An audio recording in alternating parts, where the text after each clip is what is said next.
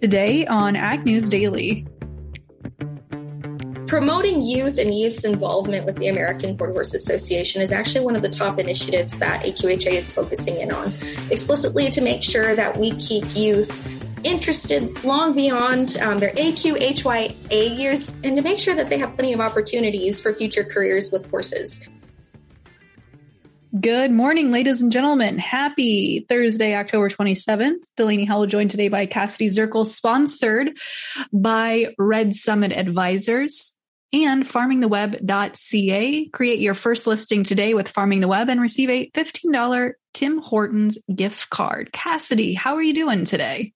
I'm so good, Delaney. So excited to finally have a Girl Power episode after so long. I know.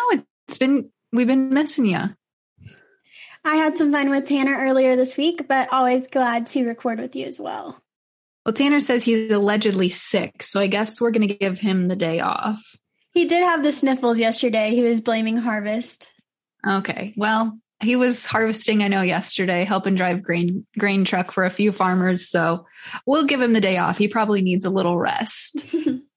Well, Delaney, I will tell you that someone else that needs some rest is dairy farmers fighting with dairy alternatives.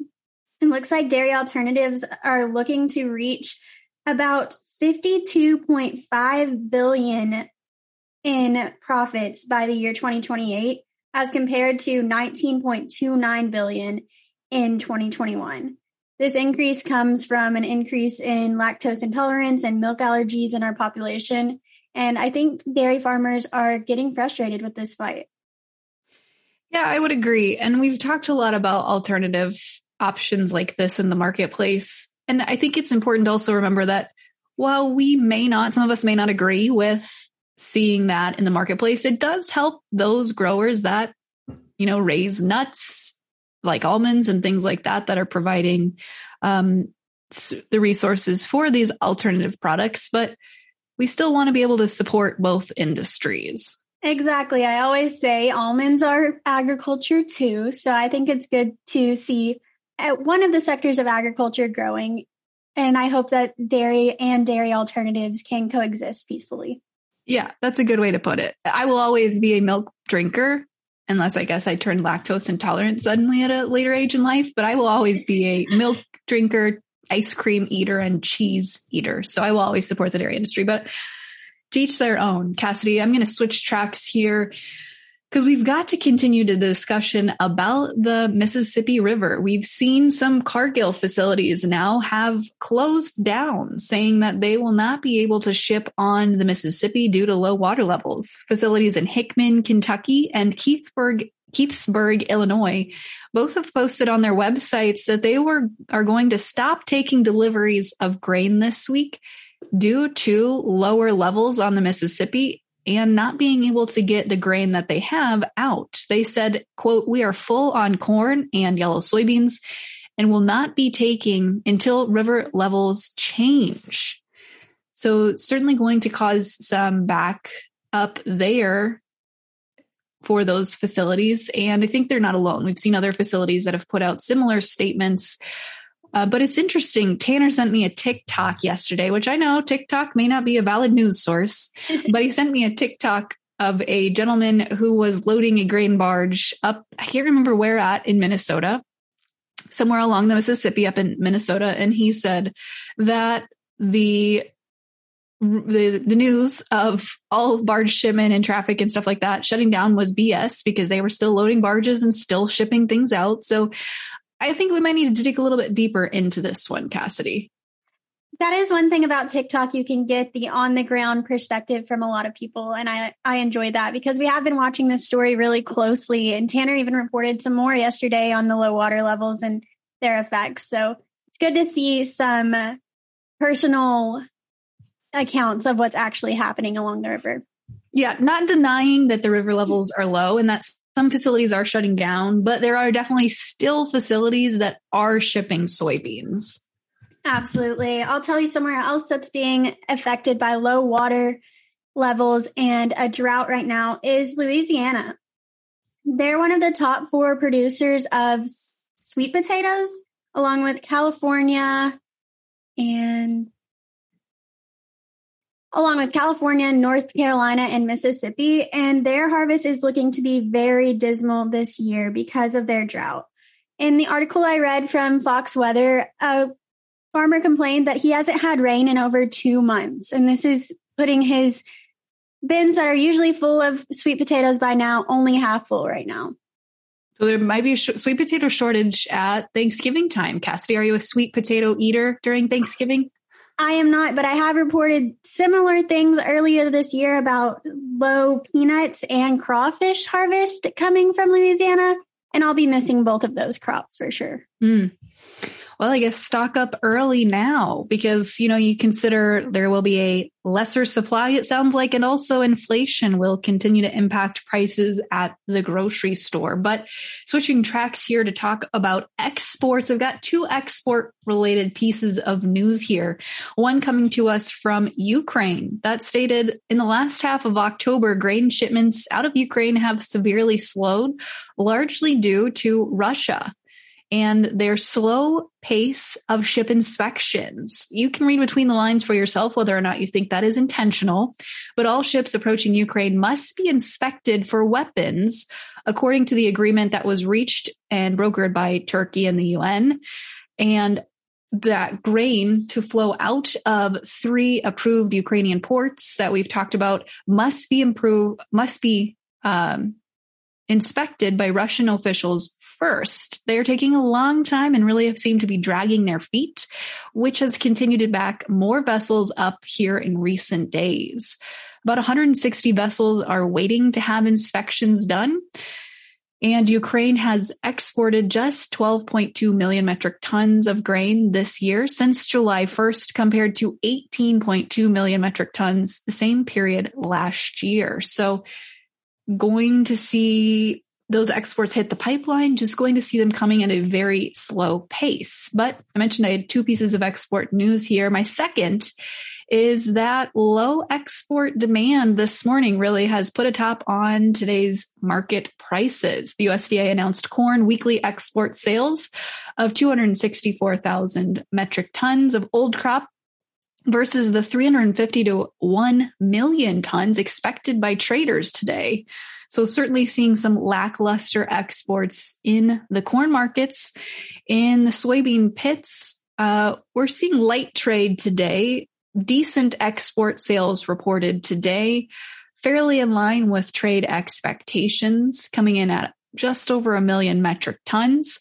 And that has certainly will keep the commodity markets moving right along here. Going to be a demand-driven market moving forward. But Cassidy, before we get to our next piece of news, I wanted to remind our folks that we are sponsored today by Farming the Web.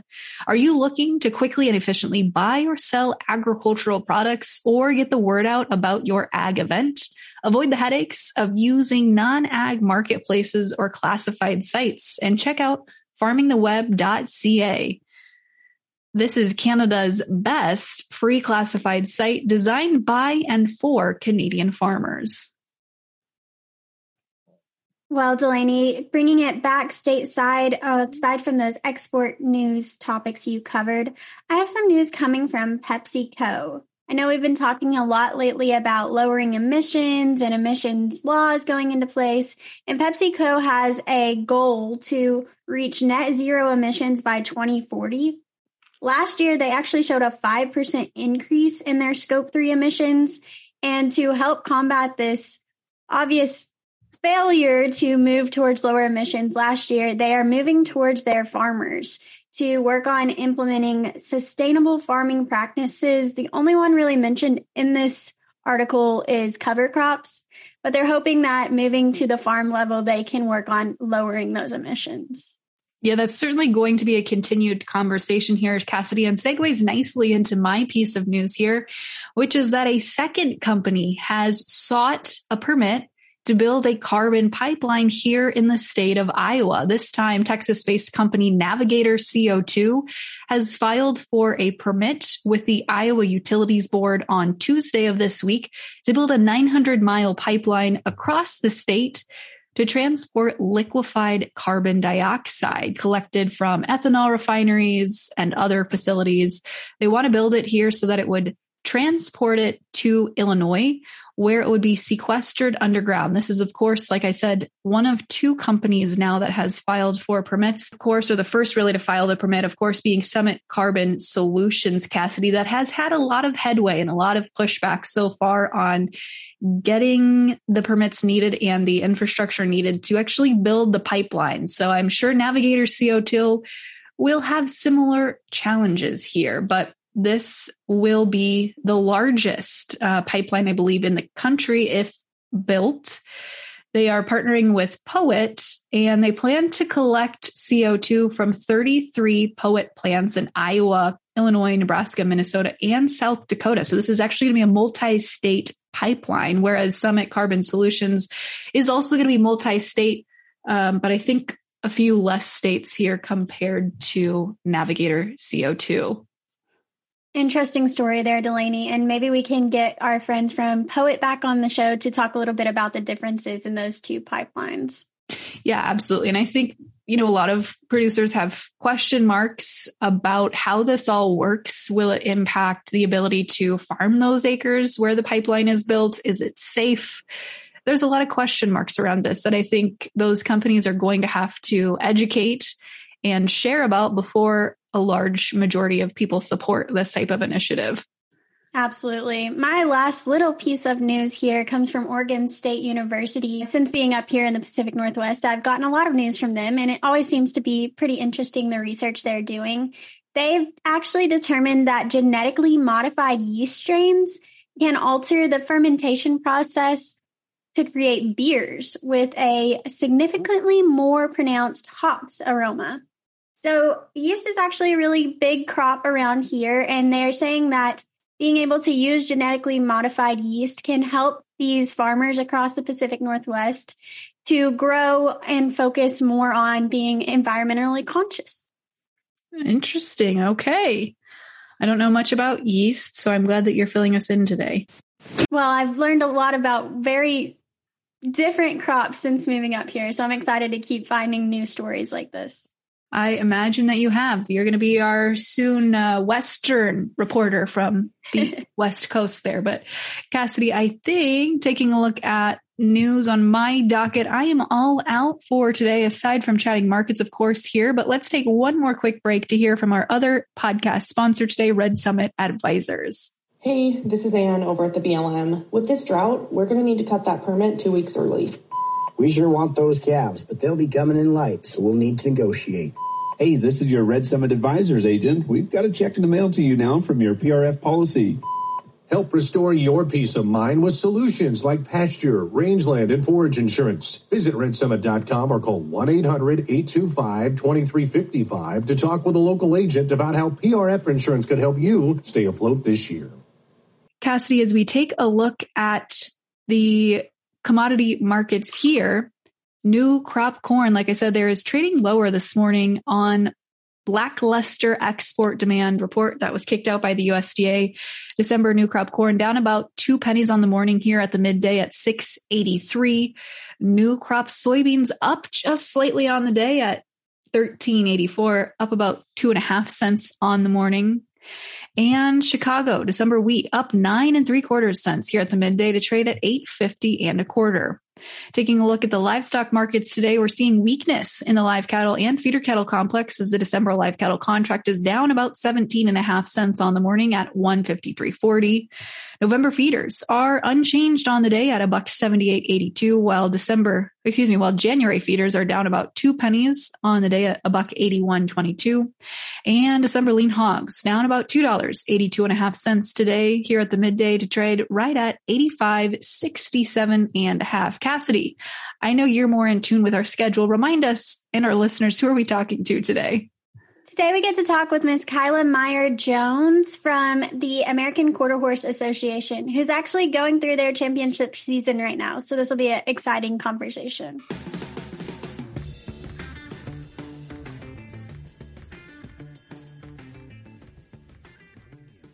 Well, listeners, taking a bit of a different approach this morning, talking about an industry we don't get to talk a lot about, the horse industry, with Kyla Jones from the American Quarter Horse Association. Thank you for joining us, Kyla. Thank you for having me. Absolutely. So before we jump in, I know some of our listeners may not be very familiar with this organization. So give us a little bit of the background and history of the AQHA. Absolutely. So the American Quarter Horse Association has our international headquarters located in Amarillo, Texas. Not only do we serve the United States, but we serve a multitude of international countries that have American quarter horses and American quarter horse enthusiasts housed within their countries. So this includes people from a variety of different disciplines and interests. We have people who enjoy showing, ranching, rodeo, racing events, and also just your recreational rider and people who just love the company of an American quarter horse. The American quarter horse was actually founded in 1940 in Fort Worth. A group of ranchers came together and they really wanted to distinguish the horses that they had called their own from all the different types of horses that you found in the United States at that time. Wow. I had pulled up your website in preparation for this conversation, and it is a very well done website and is full of a bunch of information. Is this an association that requires a specific membership, or can anybody be a part of it? So anybody can actually become a member of the American Quarter Horse Association. You don't have to own a horse. You don't have to compete in anything. If you enjoy horses, there's a multitude of member benefits that come with being a member of AQHA, aside from being able to show or compete at AQHA sanctioned events. Members also actually receive the American Quarter Horse Journal. That'll come 6 times a year. On top of that, they also have a variety of member benefits with AQHA corporate partners who support people's interests in horses and also want to continue to see more people get interested in horses, aside from what they might get on their day-to-day life. So let's dive in a little deeper into those membership benefits. What are some of the things you offer those members that may not be competing in anything, but are just in it with their horses and looking for some services from AQHA? So specifically, a member benefit for those who do actually own their horse is actually the AQHA horseback riding program. In my own opinion, I find it to be one of the cooler programs that we offer, in the sense that you are rewarded for spending time with your horse. And at the heart of it, that's what we ultimately want out of people, is to spend time with their horses and to truly enjoy the time that they're spending with their horses. So what you can do, and this includes 2 different divisions, the American Quarter Horse Division and then an all breeds division. So that's for all horse enthusiasts of all different breeds and all different interests. But what you'll do is you'll get a log sheet and you log the hours and the time that you're spending with your horse in the saddle or working on the ground, working with the horse, and you get all kinds of rewards. At the end of the program, of course, that's the crown jewel of all the rewards. But in the meantime, you get all kinds of tack, grooming equipment, bell boots, you name it, that's sent to you at different benchmarks throughout the program to reward you for spending time outside at the barn with your horse. Wow, that's intriguing. For somebody who doesn't know a lot about horses, what makes a quarter horse a quarter horse? So a quarter horse was actually, it's kind of a funny story, especially to see where it started and then where everything kind of wound up.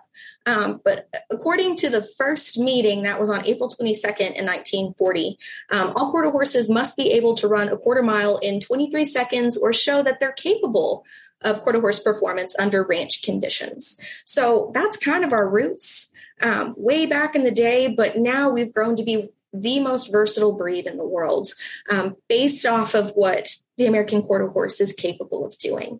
Aside from that, what makes a quarter horse is, of course, the bloodlines and the breeds. Based off of our foundation studs, stallions, anything that traces back to there would be considered an American quarter horse. Now, Kyla, as someone who was a member of the AQHA as a kid in the youth programs and experienced a lot of benefits from it, and of course loved my quarter horses growing up, what are some of the benefits you have for the youth in the organization? I know there's a ton of competitions and scholarships available. So promoting youth and youth's involvement with the American Quarter Horse Association is actually one of the top initiatives that AQHA is focusing in on, explicitly to make sure that we keep youth interested long beyond their AQHA years, and to make sure that they have plenty of opportunities for future careers with horses. So one of the programs that we actually offer for that transition is AQHA Lead. That's to where young adults that are involved in college can mentor with other people in the equine industry based off of their interests to try to implant themselves in the industry, get more experience, and to learn from some of the best in the industry. Aside from that, like you'd mentioned, there's a multitude of scholarships. There's a multitude of programs. Another program to help kids get started with horses too would actually be our Young Horse Development Program. So that one in particular is super cool.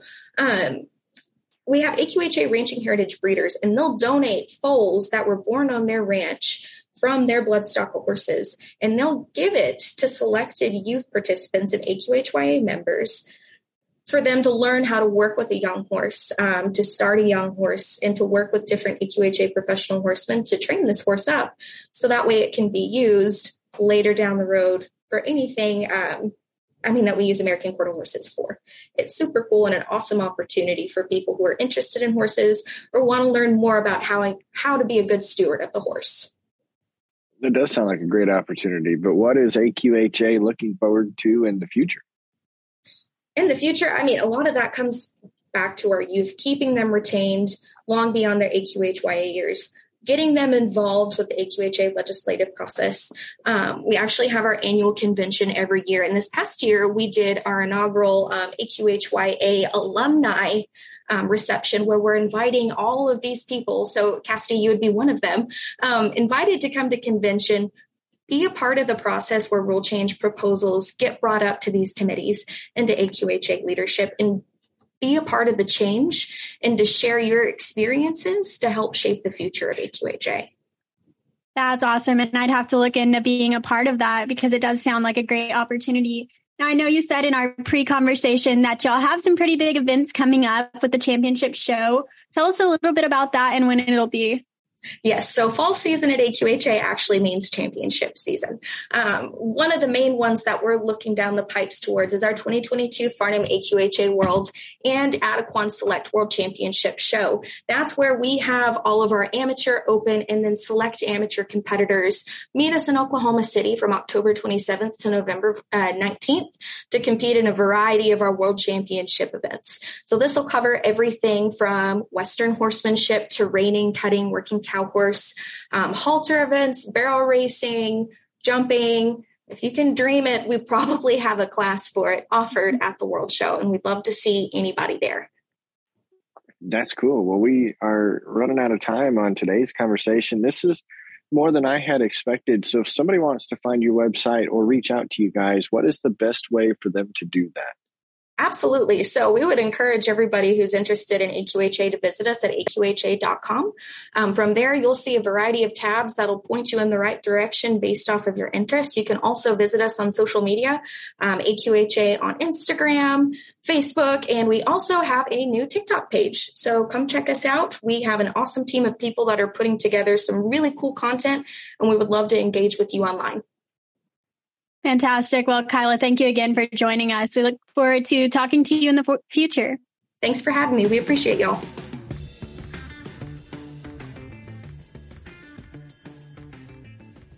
Well, Delaney, always excited to get a little insight from the horse industry. And I know they have a lot of cool things going on over at AQHA. So be sure, listeners, to check out their website to find out more. Absolutely, Cassidy. We're going to have a great Farmer Friday conversation tomorrow with a farmer that's very special, very good friend of the podcast. So folks, do stay tuned for that conversation. But Cassidy, what do you say? Should we let the people go? Let's let them go.